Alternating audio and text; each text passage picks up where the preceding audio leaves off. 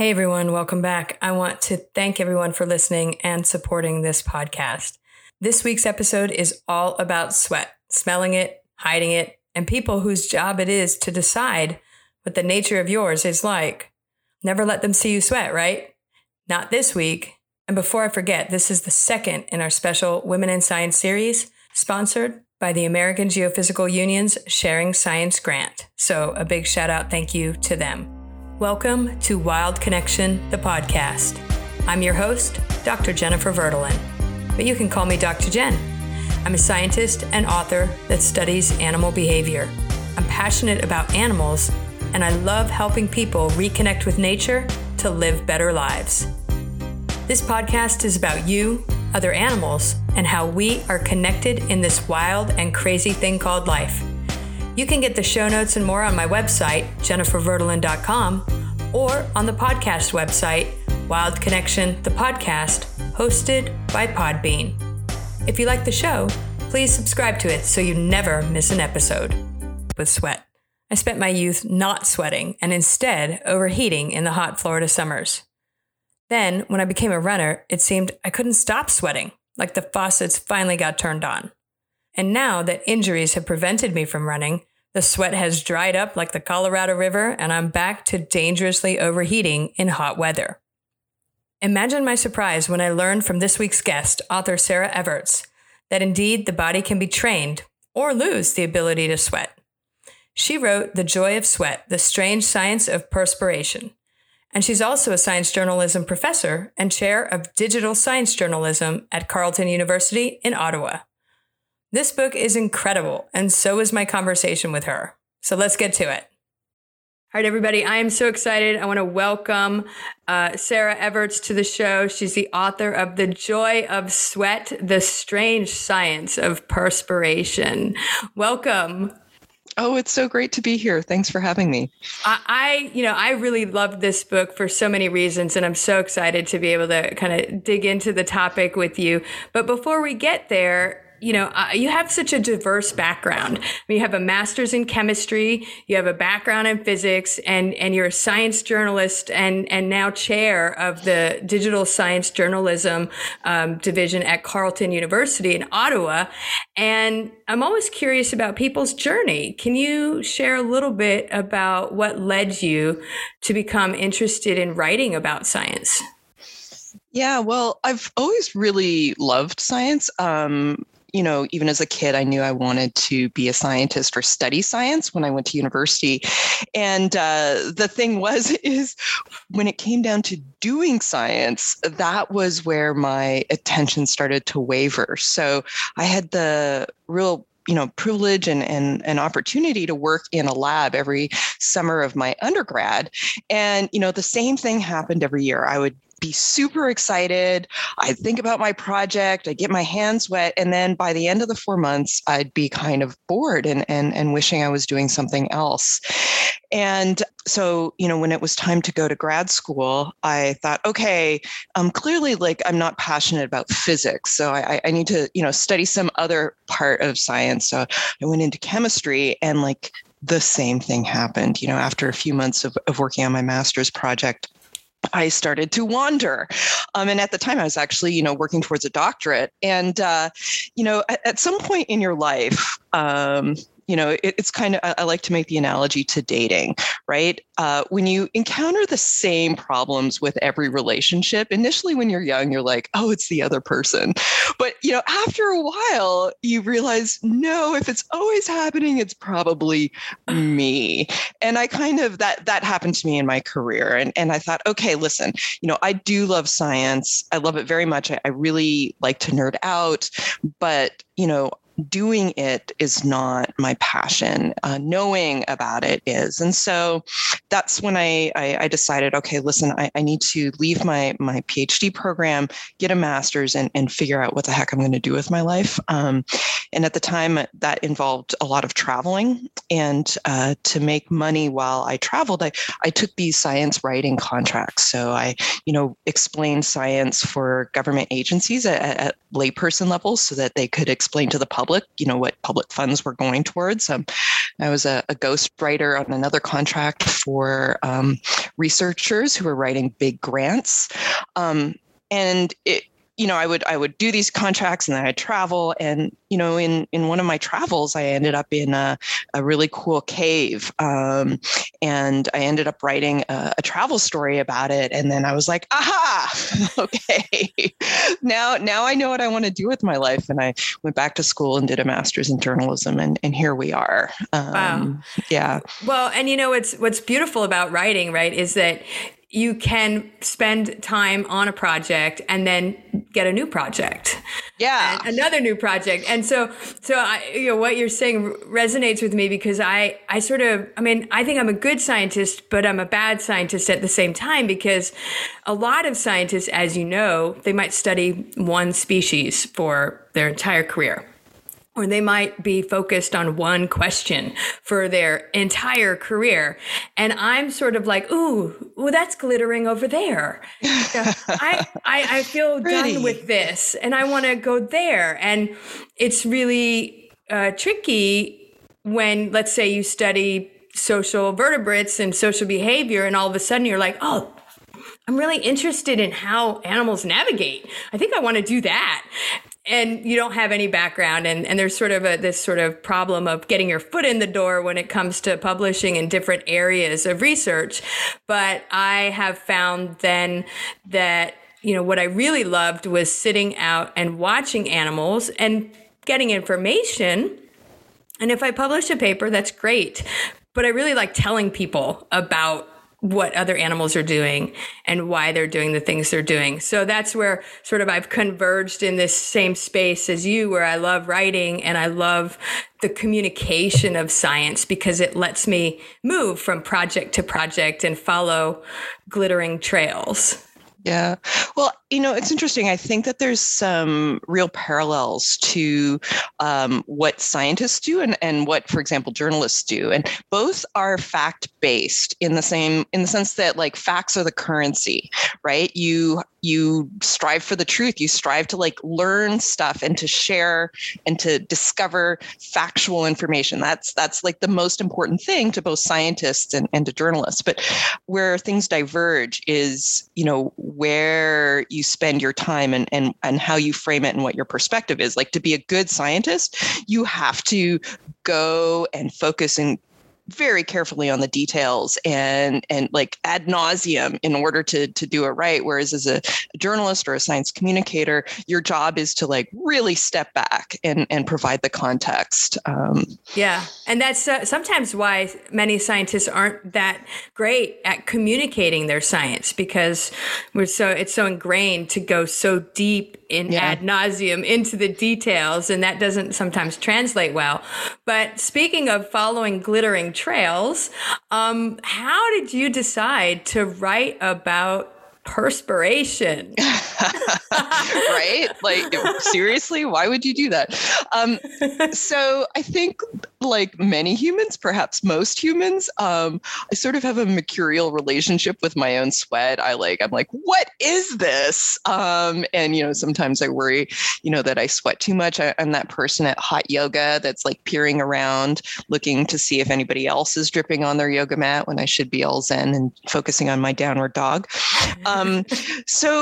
But I'm also a science journalist, and I've spoken to enough evolutionary biologists to know that, sweat is one of the amazing, unique features about being human. Sweating bountifully is what we do really well. And it's kind of our superpower in that, we can exercise and work really hard and cool down at the same time. And so, I thought, listen, I have to find some serenity instead of shame in all the sweating that I do. And I'm going to dig into this as a journalist. And when I did, I found out there were so many interesting tidbits about this weird, quirky thing that humans do that suddenly a book popped out. Yeah, no, I love it. And, I hadn't really thought about it. I mean, I will say this. So I'm sort of the opposite, because you said you're a profuse sweater in certain circumstances. And I have always, even as a young person, and it might be why I was so thrilled with your book too, is like overheated, like to the point where I almost die. And so I feel like there must be a wire trip in my system that doesn't automatically sweat properly to cool down. Or I've noticed, I can cool down as long as I haven't eaten a meal. Somehow if I've eaten and then it's too soon and I get too hot, that's it. I will overheat and turn beet red, and it's quite dangerous. I've actually almost not survived, especially in the deserts of Tucson. Okay. Oh, no. Oh, yes. I mean, literally overheated in an apartment with 101 fever for 3 days because I dehydrated so much. I mean, the desert is not my environment. For sure. But when I used to be a runner, because you talk about this in the book about training, your body can be trained to sweat. When I was a runner, I somehow, the switch got flipped on and I loved sweating. It was like, I felt powerful because I could sweat, and I was no longer this weak, human who couldn't ride a bike for more than 10 minutes in the summer without getting sick. How is it that we can train our bodies to sweat, and can we train them to sweat less? No. Unfortunately not. We can train them to sweat more, right? Because the reason we sweat at all is, to cool down, because the evaporation of water on the surface of our skin, our body heat is literally evaporating that water away, like you evaporate down a sauce, and that body heat is whisked out into the atmosphere. And so it is,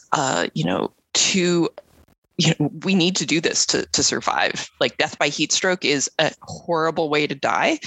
And so our body can learn to sweat more. And in fact, professional athletes, people who work in saunas, talk about how the fact that they spend so much time either in a hot place or doing very intense exercise means that they often will sweat sooner and more voluminously than they did prior to this. And in fact, before the Olympics in Tokyo this past summer, many athletes were doing special kind of training to make themselves sweat sooner and faster because, they want to operate at their maximum and at their best performance without overheating. And so, the only way to do that is to sweat profusely so that you have this cool down mechanism. So our body can acclimatize or acclimate to either intense exercise or to hot weather, and it can learn to sweat more, but it doesn't ever learn to sweat less. You can't forcibly do that. Okay, so for all the sweaters out there, so sorry. Now, for me, I think we sweat differently in different environments. That was something you brought up. And so in Tucson, in the desert, you really don't notice necessarily that you're sweating because it's gone immediately as soon as it leaves your eccrine glands. Is that right? Yeah. We're going to talk about the different glands, but I always felt like I was desiccating, in the desert, just shriveling like a piece of flesh left out in the hot burning sun. And I would never survive in a sauna. I can barely even handle hot tubs. You went to Finland where saunas are a big deal for them. What's the obsession with saunas in Finland? Well, I think, there is a certain catharsis that some of us get when you go and sweat in high amounts. It's actually similar to a runner's high. So when you go into a sauna, your body temperature spikes. And as a result, your veins push up against the skin, and lots of sweat comes pouring out, and you're evaporating that sweat to cool down. And effectively, what's happening is because you need to cool down the blood that is coming from your hot interior to this, up against your skin. effectively, because you have to cool that down, your heart is pumping a lot of blood so that you get the hot blood from your hot interior out to the surface of your skin to cool down by evaporative cooling, and then to swirl back into your core. And that exercise for your heart is actually similar to aerobic exercise that you would get on a run. You are not burning as many calories, you're not, building muscle, but you are working out your heart. And you get the knockdown happy hormones released that you get when you're out for a run. So you get endorphins. There's also epinephrine that gets released. And so that you get a happy feeling when you go, some of us do, if you can survive the heat, in the same way that if you can survive that run, you get the happy feeling thereafter that comes, from those hormones released. Okay. I might have experienced a tad bit of that. I was recently in Iceland, and they have the hot springs or their saunas, right? Yes. Well, I had to go from the baby one at certain temperature. Then I got to graduate to the kiddie one. And then congratulations. And then I made it into the grown-up thermal pool. Not the hot tub, but the grown-up thermal pool. And it was, but I think it was also, I got to keep a portion of my body out in the cold air. So I was able to better regulate, and stay in it for quite some time. Normally, like if I were to ever go in a hot tub, I'm like 5 minutes max, and then I got to get out, or I'm just nauseous. Like that's all that happens. I just get nauseous. And so I was able to relax, and it was very pleasant. I did not get any kind of endorphin rush, but that explains. Did you experience that when you? Oh, yes. Really? Oh, yeah. Oh, yes. Because you are fighting in the same way that, when you're going for a run or doing some pretty intensive exercise, you are struggling. Right. And then it's like, once you make it through that struggle, that's when you get that rush. Yes. And I think it's your body, trying to, encourage you to do exercise because it's good for you. Right. But yeah, you get that from going into a sauna for a really long time, and then, coming out, and you have that great sense of release and accomplishment. Well, what they were doing in Iceland is they would go in the hot thermal pool, then into the sauna, and then jump into the icy lake. Yes. Yes. This is just insanity. I love it. Well, speaking of a little bit of insanity, you start off the book with a very great mystery about colored sweat. And a woman who was perspiring red sweat. And we often say that you are what you eat, but sometimes you sweat what you eat. Yes. Can you talk a little bit about that process and what happened to this woman? Sure. So this woman was a nurse. And she started to notice that in her armpits and around her collar, her white nurse's outfit would turn red, like red, and her underwear was turning red, and this is alarming to the best of us, right? Like, yes. Your sweat is this translucent thing. It shouldn't be colored. But for her, it was also kind of professionally alarming because, part of your identity as a nurse is, there's notions of hygiene, and, having red, wet armpits is a little creepy, I think, to patients. So anyway, she goes to a dermatologist and is like, what the heck is going on? And she's young. They do all sorts of experiments and, to see if there's something going on in her health. And she's super duper healthy, red sweat notwithstanding. And in fact, she's coming to a follow-up appointment where the team is, about to tell her, listen, we cannot figure out what the heck's going on with you. When she shows up at the appointment and her fingers are kind of stained, like a reddish brown, sort of like how people who roll their own cigarettes get kind of a tobacco stain on their fingers. And when she shows up, the doctors know that she's not a smoker. And so they're like, what's on your hands? Like, what's on your fingers? And she had just come from a pre-appointment snack. And her favorite snack was this spicy tomato corn chip. And they're like, so that's corn chip? residue on your finger? And she's like, yes. And they're like, how much of these bags of corn chips are you eating? Turns out she had an utter predilection. In fact, they called it a fetish. She was effectively eating 45 bags of chips a week. And what was going on was that the tomato flavoring and dye that was in the corn chip was actually percolating out with her sweat. Wow. Yeah. Wow. And that's because our sweat, believe it or not, is just the watery parts of blood. When we get the cool down directive, our veins push up against our skin. That's why some of us who have light skin turn red, because literally there's tons of blood rushing by. And, those sweat glands just pull out the watery parts of blood. They filter out the red blood cells, the immune cells, the big stuff. And so that's why our sweat is salty, because, we're salty oceans inside. Our blood is salty.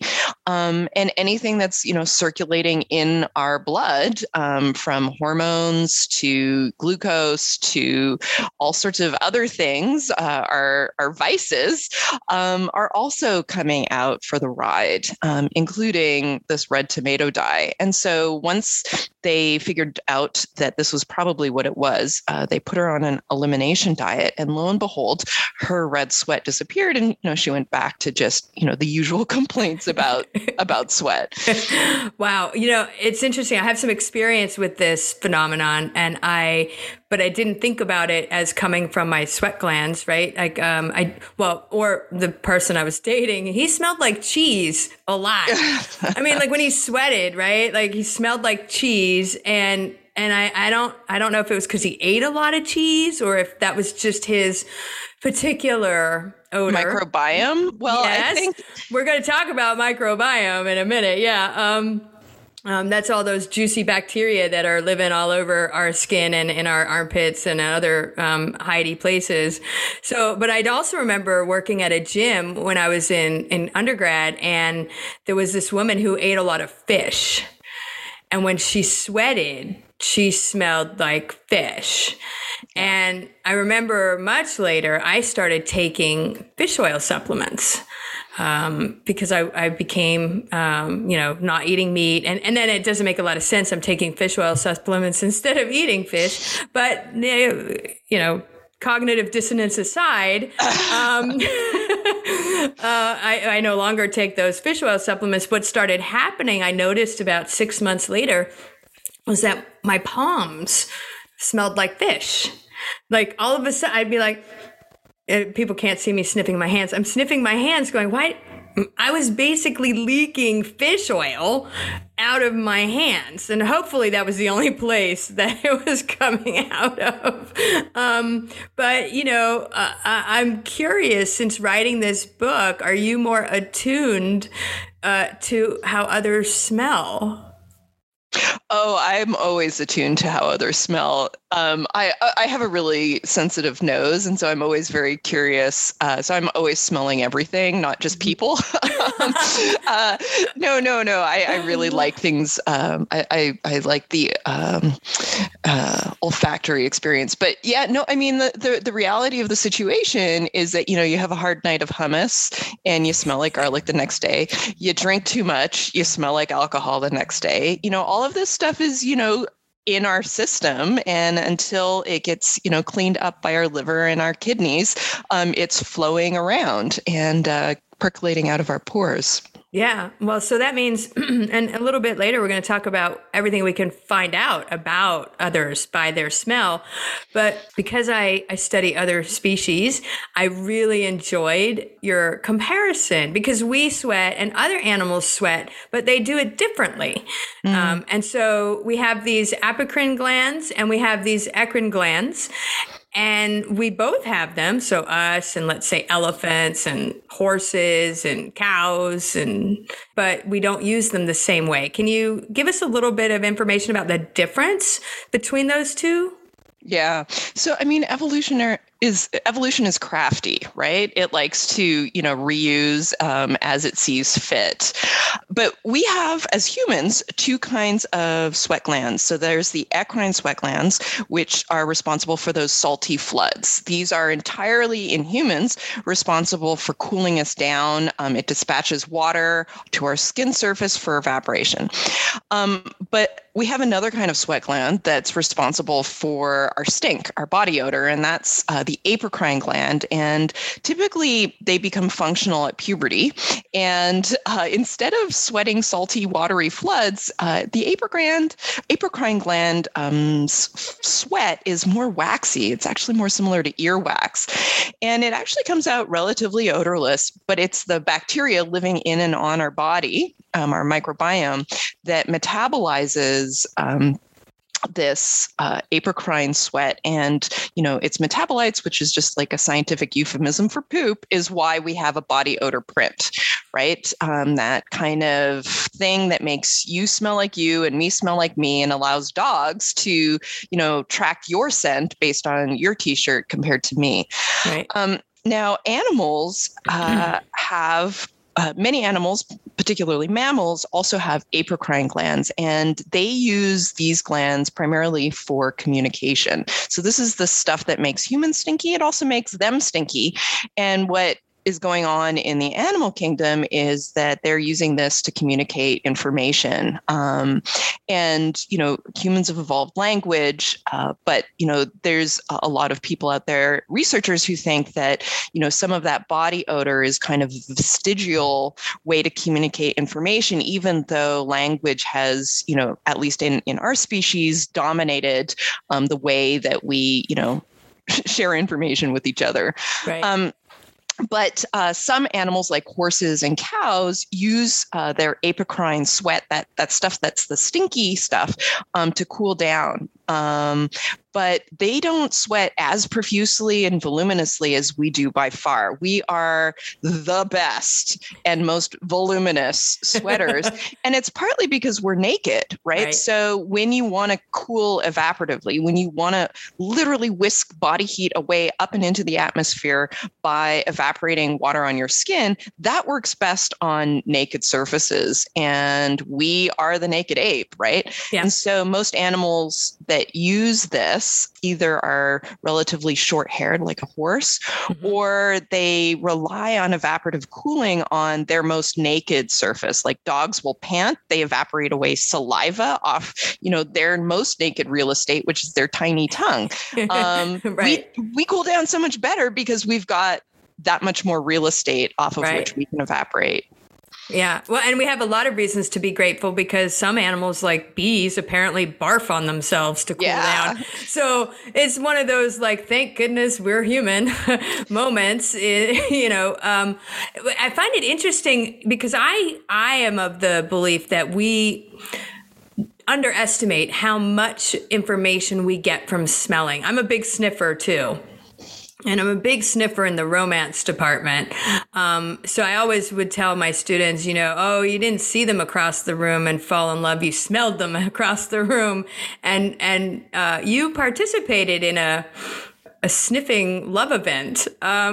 And I am just dying to know what that was and who, and tell us about number 15, because I have my own number 15, and we'll talk about him in a minute. But what was this matchmaking event? Dating. Sweat dating.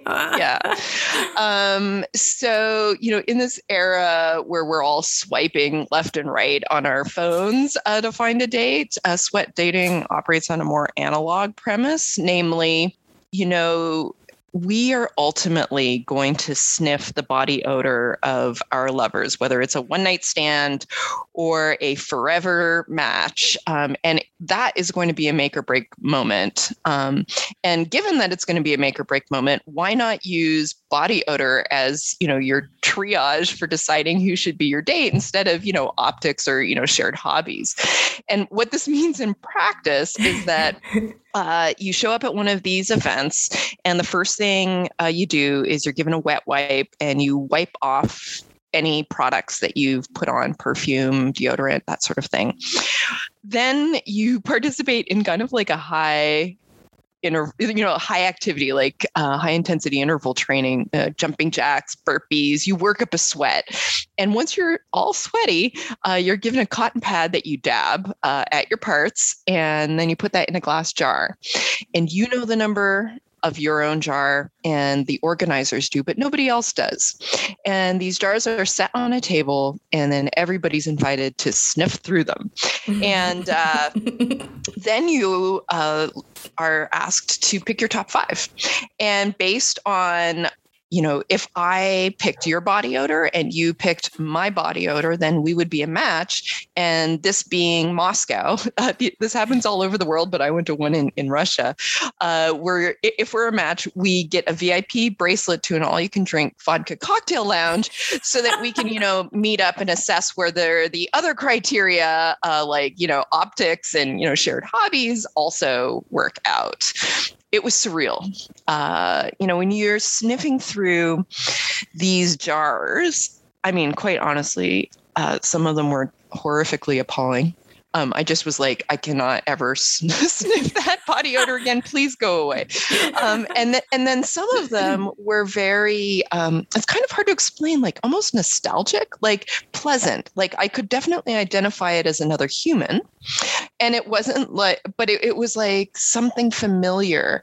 And what's interesting about that is, there's a lot of research that, we're sniffing out other humans, not just for romance, but for friendships. There's a really interesting study that just came out this summer after the book published that showed that BFFs, people who become fast friends, when their body odor is collected and presented to a panel of noses and electronic noses, so human and digital, that their body odor is more similar than two people at random, right? So we're actually, even just with friendships, sniffing out people who kind of smell like us, not just are like us. Anyway, so that some of the people that you're smelling, it's kind of just nice. You're like, yeah, I like that. Like I want to hang out with that person, maybe romantically, maybe just platonically.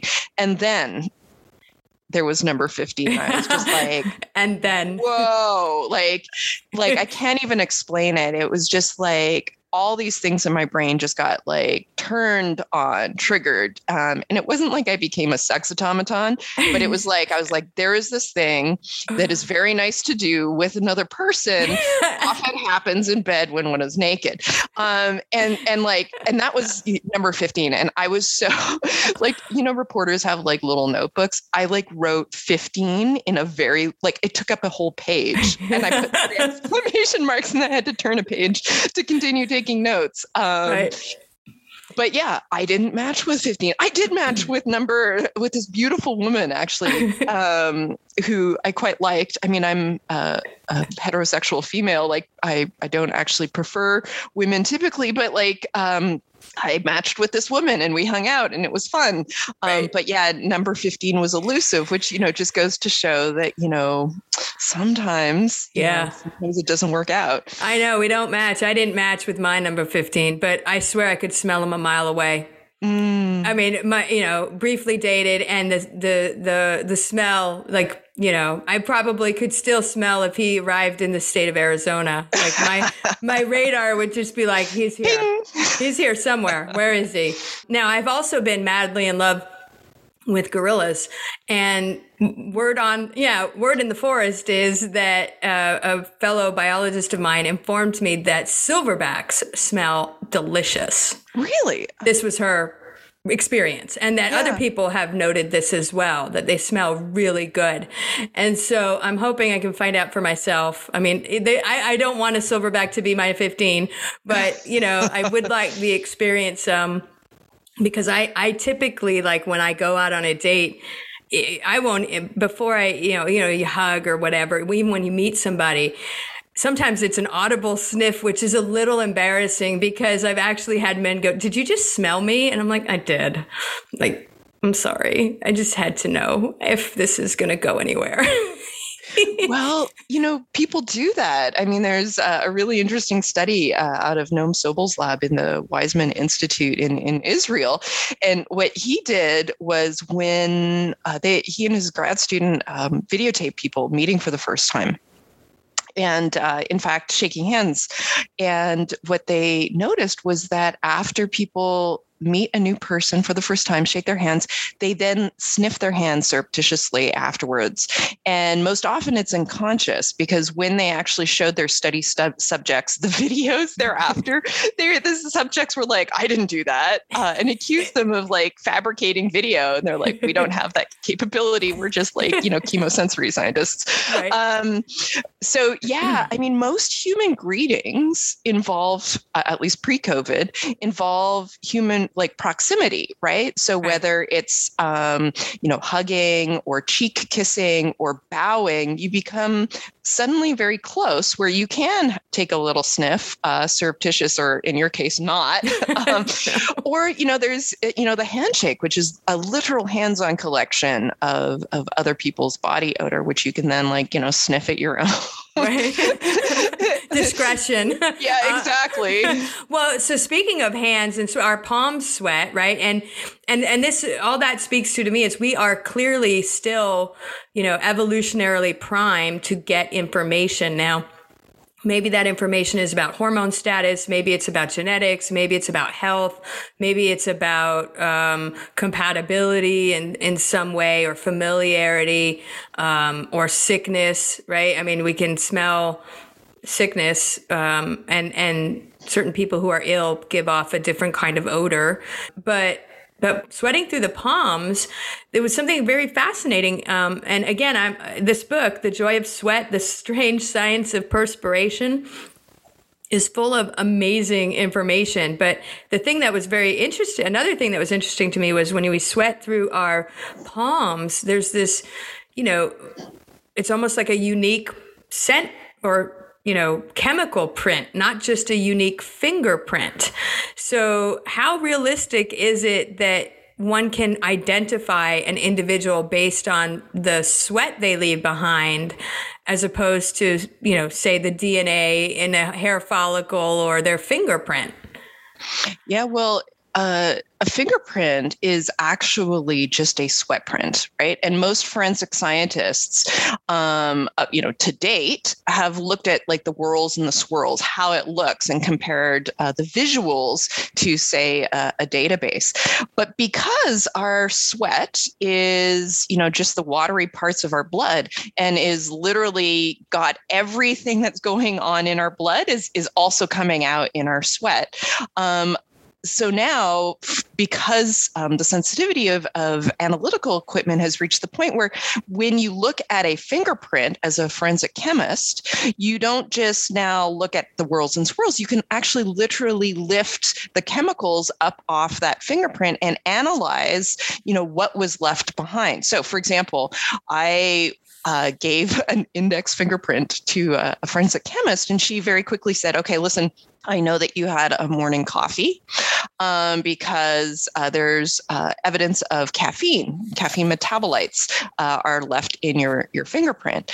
But had I spiked my morning coffee with a little bit of whiskey or snorted a line of cocaine as my morning libation, that also would have come out in my fingerprint, because it would have been swirling around in my bloodstream. And effectively, that fingerprint is just a sweat print, and sweat is just, the watery parts of blood. And so that's kind of where forensic surveillance and forensic chemistry is going. So this particular scientist has, been working with law enforcement. For example, she lifted the fingerprint of a stalker from a windowsill and could tell that he had been drinking, and actually in his case doing cocaine, when he was stalking the person that he was stalking. But you can also find biomarkers of disease. So some cancers, and so many things are coming out in your sweat. And people are also now trying to figure out, can you identify biological sex? Can you identify, are there age markers? Are there diet markers? So, if you're a vegan, you're going to be eating different things than a meat eater. And that those chemicals are going to be swirling around your blood as your blood, whisks, nutrients around your system. And so, I personally find this both really exciting and both terrifying.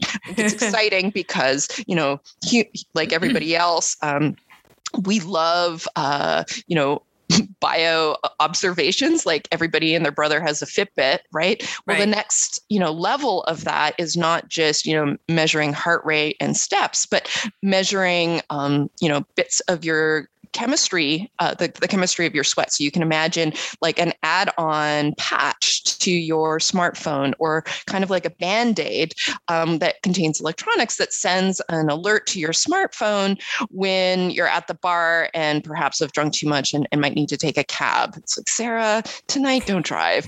Or you can imagine, in athletics, somebody who's training for a marathon, right, wants to train aerobically, and not anaerobically, like somebody who might be training to sprint. And lactate levels in your sweat are an indication of whether your exercise is aerobic or anaerobic. So you could get a little push alert saying, oh, you need to slow down on that run because you're training for a marathon, not for a sprint. And, actually that's being dispatched right now on the sidelines of team sports, where you can imagine a coach has an iPad. All the players on the field have one of these patches. And when you start getting stressed out physically, your body releases stress hormones. And, the coach on the sideline gets a little push alert saying, oh, player number 5, is stressed out. Might be time to switch them out for a fresh player. So these are the kind of like really cool applications of this kind of technology. The terrifying applications are that, we leave fingerprints everywhere. We leave them in our cubicles at work. We leave them, on doors.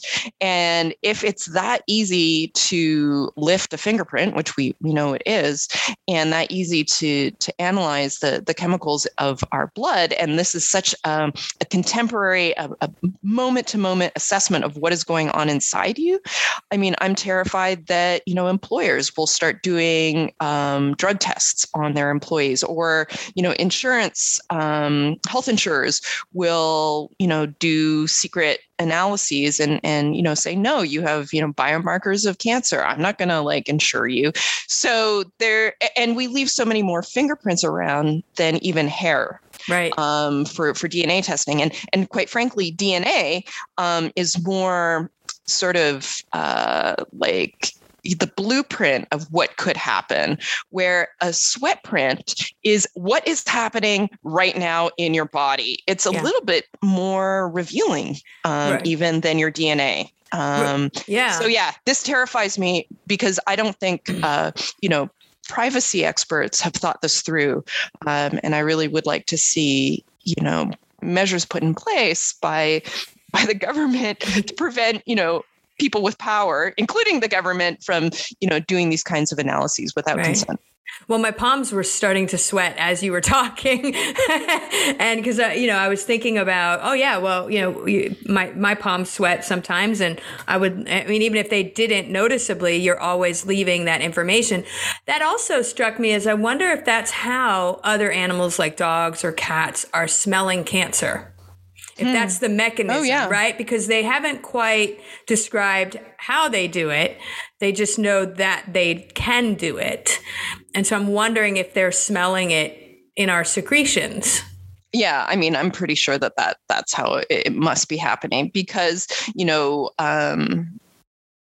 when you are sick in any sort of way, there's always a biomarker for that, right? And our blood is, the highway of our body. It's the thing that's, bringing everything from point A to point B. And so if sweat is just the liquidy parts of blood, then it makes sense that is, where we're leaking out this information that other animals are smelling. Right. It's interesting. I remember, speaking of other animals, when I was in the field, I would take fewer showers because it seemed to me, or someone told me, that other animals would be less nervous if they couldn't smell perfumey, smelly soap. And I don't know if this was true, but I did have loads of animals not realize I was there until they were too close. Even for my taste, actually, we were like, they were shocked, that they were just kind of, and maybe the wind was blowing in my favor in that scenario. But my housemate did not appreciate this approach. And I remember she pulled me aside. I don't know how many days it had been. And she was like, Jennifer, it's time to take a shower. And that I understand. And that's different. And, I'm sort of shifting gears here to that cultural narrative of we shouldn't smell. And, if we get all of this information about smell, privacy concerns and ethics that come with advanced technology that we sort of play catch up with as humans, setting that aside, when did we start acting so strangely about trying to alter or get rid of our odor?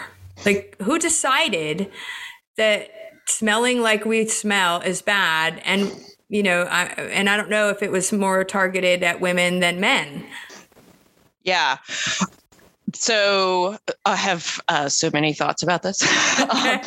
So, what's really interesting is that, for most of human history, we've relied on just washing and perfume, right? But human stink has been something that people have kind of worried about. So one of my favorite all-time quotes comes from the Roman poet Catullus to his friend and then his nemesis, this guy named Rufus. And this is like 2,000 years ago. This is like ancient Rome. And he says, "Wonder not, Rufus, why none of the opposite sex wishes to place her dainty thighs beneath you, not even if you undermine her virtue with gifts of choice silk or the enticement of a pellucid gem. You are being hurt by an ugly rumor which asserts that beneath your armpits dwells a ferocious goat. This they fear, and no wonder, for it's a right rank beast that no pretty girl will go to bed with. So either get rid of this painful affront to the nostrils or cease to wonder why the ladies flee." Wow. I love this because it's like, 2,000 years ago, it's like, snap, dude, go take a shower. It's like, my friend, you got a goat in your armpit. You need to just take a shower. So, it's this funny thing. Like, I don't want to say that, in our modern times, it's new that we tell our friends, dude, you need to shower. But I do think that it's at a whole nother level, right? So 100 years ago, before the deodorant and antiperspirant industry had a $75 billion market share of our, pocket money, most people just showered with some regularity, maybe even just once a week, and, would put on some perfume. And I think it's a lot like smoke, like cigarette smoke. So 20 years ago, people were smoking everywhere, or maybe even 30 years ago. And so it was common to just smell smoke all the time. And, now, because we're so used to these smokeless environments, when you go to a bar that's smoky or you go to a place where there's a lot of cigarette smoke, you really, really notice it. And I think because for the last 100 years, we've been told by the deodorant and antiperspirant industry that if you don't completely control your body odor, really eradicate it to zero and replace it with the smell of a citrus flower or a beautiful, I don't know, rose, Old Spice, right? Yeah. If you don't replace your body odor with this other odor, that you are going to suffer social humiliation and exclusion.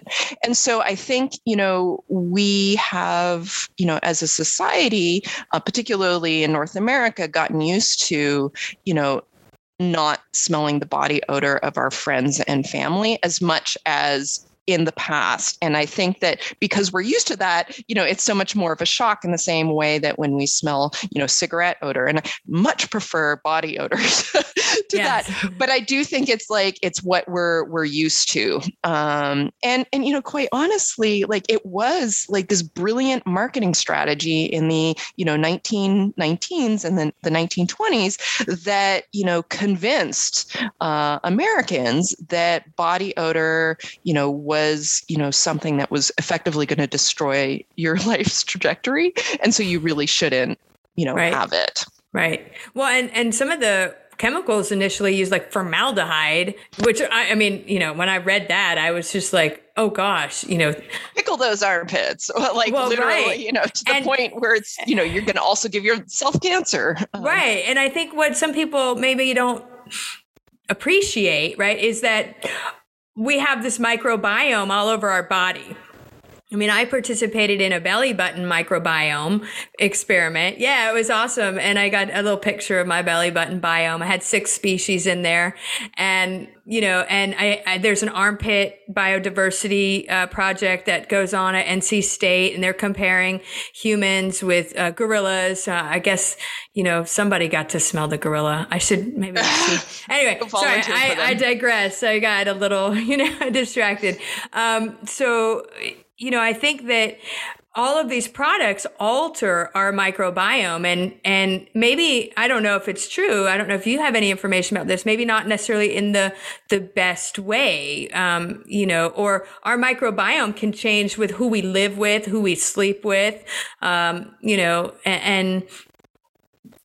how effective is deodorant or antiperspirant harming that microbiome? Do you know? Yeah. Well, so the way that deodorant works is it's just literally antiseptic for your armpit, because your body odor is bacteria eating that apocrine sweat and then them turning it into stink. The way that deodorants work is they just effectively kill the bacteria in your armpit. Primarily, the target is Corynebacteria, but they kill all the bacteria in your armpit. And for a time, until they bounce back, prevent that bacteria from eating your sweat and giving you some body odor. Antiperspirant clogs the pores. So in effect, it's taking away the buffet of tasty treats to that bacteria that they cannot, then transform into stink. And so, you could argue that antiseptic, in your armpit is, not the best thing, but, your body odor does bounce back. And we have a pretty strong, typically if your microbiome is a pretty strong, stable thing, because, your ecosystem of your armpit, right? Your sebaceous glands are making like little tasty treats. Like effectively, it's like a happy little equilibrium. But, I do wonder what kind of messages writ large we're missing from other people, because we're constantly dialing down our body odor. Like, what more could we know about, the people around us, right? If we weren't doing this so consistently. Well, yeah, and maybe somebody who has armpits that smell like goats could get a microbiome transplant, like a fecal transplant, rub their armpit against someone else's armpit. Well, people are looking into this. And those bacteria can duke it out, and we'll see who wins, the goat or the more, pleasant, nostalgic smelling. Right. In the meantime, the perfume industry, it's not new, and it was well before, the sort of marketing campaign for deodorant or antiperspirant. And it has roots going all the way back to the Egyptians. Now, like the Egyptians, they would be trending right now. I mean, they basically did sugaring to remove all their hair, right? And that was for typically for lice, basically take all the hair off so you have no parasites. But they also apparently were fans of masking their odors. And you had the chance to visit something called an Osmothek,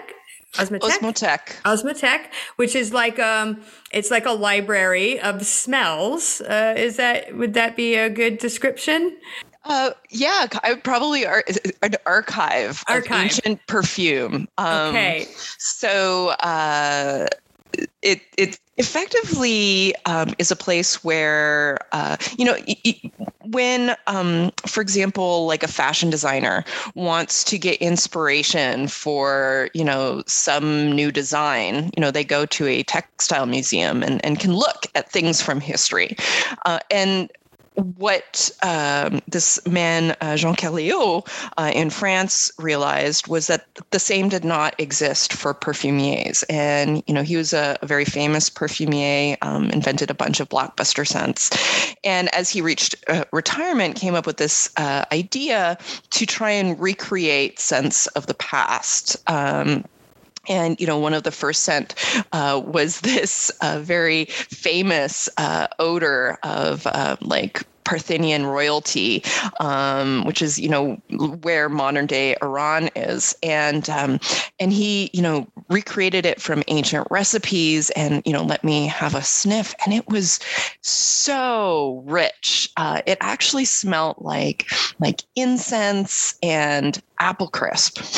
Wow. It was like, it reminded me of being in like a Catholic church, right? Which just speaks to the fact that, modern day Christianity borrowed from much more ancient practices, much more ancient practices when, they came up with the scents, their religious scents. But also there was like this element of food and,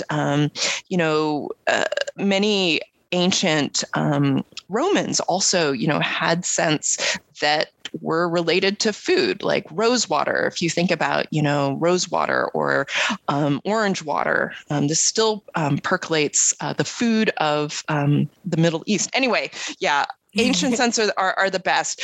He also like gave me to smell this perfume worn by body snatchers of the plague era. Oh, wow. L'odeur of the cat voleur, like it's like the perfume of the four thieves. So, effectively these thieves would, during the plague era, go to plague victims' houses, and as they were dying, would steal from them in their most, vulnerable state, like horrible people, like right. the worst people. And when they were ultimately caught, like law enforcement at the time was like, how is it that you don't have the plague? Like, how is it that you are, stealing from these people who are, dying and somehow avoiding it yourself? And, they were given a less harsh sentence by divulging the perfume that they wore, which actually smelled like kind of like salad dressing vinegar. It was super vinegary. Okay. And, probably, we use vinegar as an antiseptic now. Right. And right. who knows, like this was before the era that we understood even, that plagues were caused by microbes and that you could kill them with antiseptics. Right. But, kind of through lived experience, these thieves realized that if they put this vinegar kind of scent on or used it heavily, they could, survive stealing from vulnerable people and not getting the plague themselves. Wow, that's really fascinating. And, it's funny when I think about perfume, I mean, not all perfume smells the same. Like the same perfume will smell different on different people. Yes. Right. Yeah. And I'm guessing that has to do with your particular microbiome makeup and, the interaction of your scent with another scent. But boy, smelling like apple crisp. That sounds like maybe it'd be appealing, right? It's like you're like a walking apple pie. So cute. There are a lot of other characters you met, and some were obsessed with smell as well, and also have a highly attuned sense of smell. What is smell art? Oh, yeah, there's wonderful people out there who, instead of using, color or, physical objects as their palette, for making sculpture or, painting a picture, instead use scents as their palette. And, one of those people I think you're alluding to is Sissel Tolas, who effectively likes to use scent to make both art and political statements, frankly. So she thinks that, we spend too much time worrying about so-called negative scents, that we've like compartmentalized good and bad odors when we should just be, evaluating odors as they are. And the project that I love most is the one where she effectively reached out to psychologists who deal with people that have anxiety odors. And she collected the body odor scent of people with extreme anxiety disorders. And then, as a trained perfumier herself, recreated these body odor scents from the palette of thousands of jars of basic scents that she has. And, these perfumes are like representations of different individual BO. And it's pretty pongy. It's strong stuff. And she's this glorious Scandinavian woman, super tall, like Cleopatra haircut, Amazonian, kind of terrifyingly beautiful. And then she'll put on her own concoctions, including these like body odor sense of like clinically anxious men, and go to an evening wearing a cocktail dress and then stinking of these dudes, and kind of does it as a kind of like a performance art. Right. Wow. That's really creative. I never in a million years would I have ever had that idea. And speaking of body odor, I want to finish with you gave up your armpit. You gave up your armpit. I donated it to science. You did. I gave up my belly button. I have not given up my armpit. Nobody was actually going to, if I did, nobody's actually going to put their nose to my armpit, or a particular type of, I forget the name of the tool that was used. What was that experience like for you? Being usually you were saying you're really attuned to smell and you like to sniff lots of things, and now you were the one being sniffed. Yeah. Yeah. So I, in the process of doing research for this book, I discovered there are people who are professional noses. Like, it is their job to use their nose day in, day out. And I was like, whoa, I have to meet these people. And not only that, like sometimes they're called upon to, sniff a company's new line of, coffee roasts or whiskeys. Sometimes they're called upon by a diaper company to see if, their new odor sequestering, material is working up to snuff, so to speak. And, for deodorant and antiperspirant companies, they are the people that do the experiments that allow these companies to say, works for 24 or 48 hours, right? And in practice, what that means is, there are sweat subjects, and we have two armpits. Right. Science loves twos, right? You Right. have the control and then the experimental armpit, Right. And While controlling for the individual. correct, yeah. And so what happens is these individuals, put the product in one armpit and either don't put a product or put a competing product in the other armpit. And then these professionals do a compare and contrast.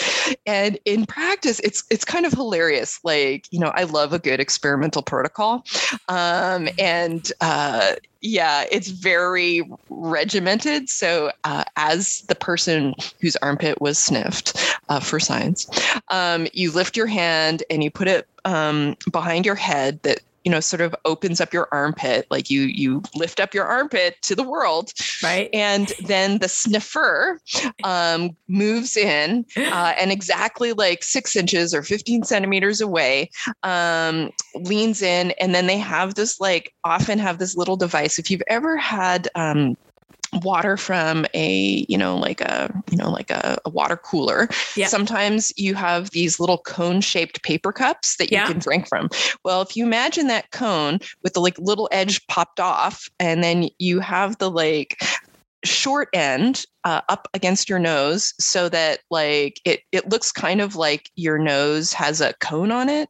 Right. Okay. And so they've got this, and they're reaching into your armpit, and then they do, when they reach the 6 inches, they do some bunny sniffs, short little sniffs to take in your BO. And then they move back and, allow their nasal passages to clear.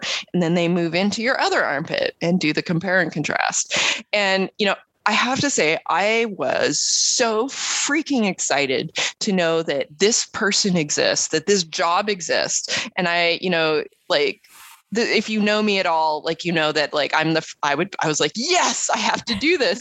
But it's only as I'm on my way in that I think to myself, holy crap, this woman is about to smell my armpits, right. Intentionally, and not just a passing whiff. She is going to inhale, and she's a professional nose. And I it was I panicked. I went into the bathroom and I slathered on a ton of deodorant and antiperspirant. I can't, it was my antiperspirant that day. And I'm like, what is wrong with me? That like, even, here I am, a pro-perspiration, odor-loving person. And yeah, it was a very nerve-wracking experience to do this, but it was ultimately really fun, and she was lovely. And what was really interesting is that for people who are professional noses, much like that odor artist I was talking about, they don't like consider odors to be like good or bad, like stinky or not stinky. They think about it in terms of intensity, in terms of kind of complexity. So more offensive to a professional odor sniffer, a professional nose, is a really boring scent, like a scent with just like one top note and nothing else, like kind of like dollar store rose water, which is just like, one odor component in a bottle, versus the actual smell of a rose, which has got like all sorts of different elements and complexity.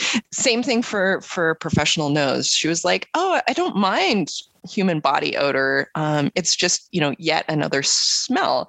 And if you are smelling coffee all day, like, you are as sick and tired of that smell as you are of BO by 5 p.m. Right. Wow. Well, that was, I would say that you made yourself vulnerable in the name of your pursuit of writing this book in so many ways. And I know you're busy, so I want to be mindful of your time. Everybody, we've kind of scratched the surface of Have we scratched and sniffed the surface? We've scratched and sniffed the surface. I almost said it, and then I was like, no. I went there. I know. I'm glad you did, because I wanted to. The Joy of Sweat, The Strange Science of Perspiration by Sarah Everts. Really, please pick up a copy of this book. It is delightful and fascinating, and I learned so much, and it was just wonderful to read and discover. So thank you so much for being here. It's really been my pleasure. The poet Solomon used the perennial herb, nard, to describe the sensual pleasures of his love. You are a garden locked up, my sister, my bride. You are a spring enclosed, a sealed fountain. Your plants are an orchard of pomegranates with choice fruits, with henna and nard. Nard is in the honeysuckle family, and it's still used as an essential oil. You might know it as valerian, and it is an in-your-face kind of odor.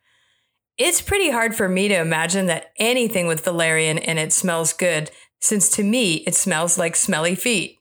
For centuries, we've been hard at work masking our natural scent, and let's face it, if I had an angry goat living in my armpit, I probably would be keen to eliminate all traces. But I can't help but think, the nose knows, and we are depriving each other, especially our loved ones, of important information. Whatever you decide to do, remember that a big part of why you smell the way you do is what tasty treats your body makes for all those hungry bacteria. And that will depend on many things, including what you eat. That's all for this week, and tune in next week for our third Women in Science episode featuring Dr. Karen Cooper. Don't forget to check out the show notes to keep up with Sarah Everts, and if you enjoyed this episode, give it a like and share it so others can find it too. Smell you later.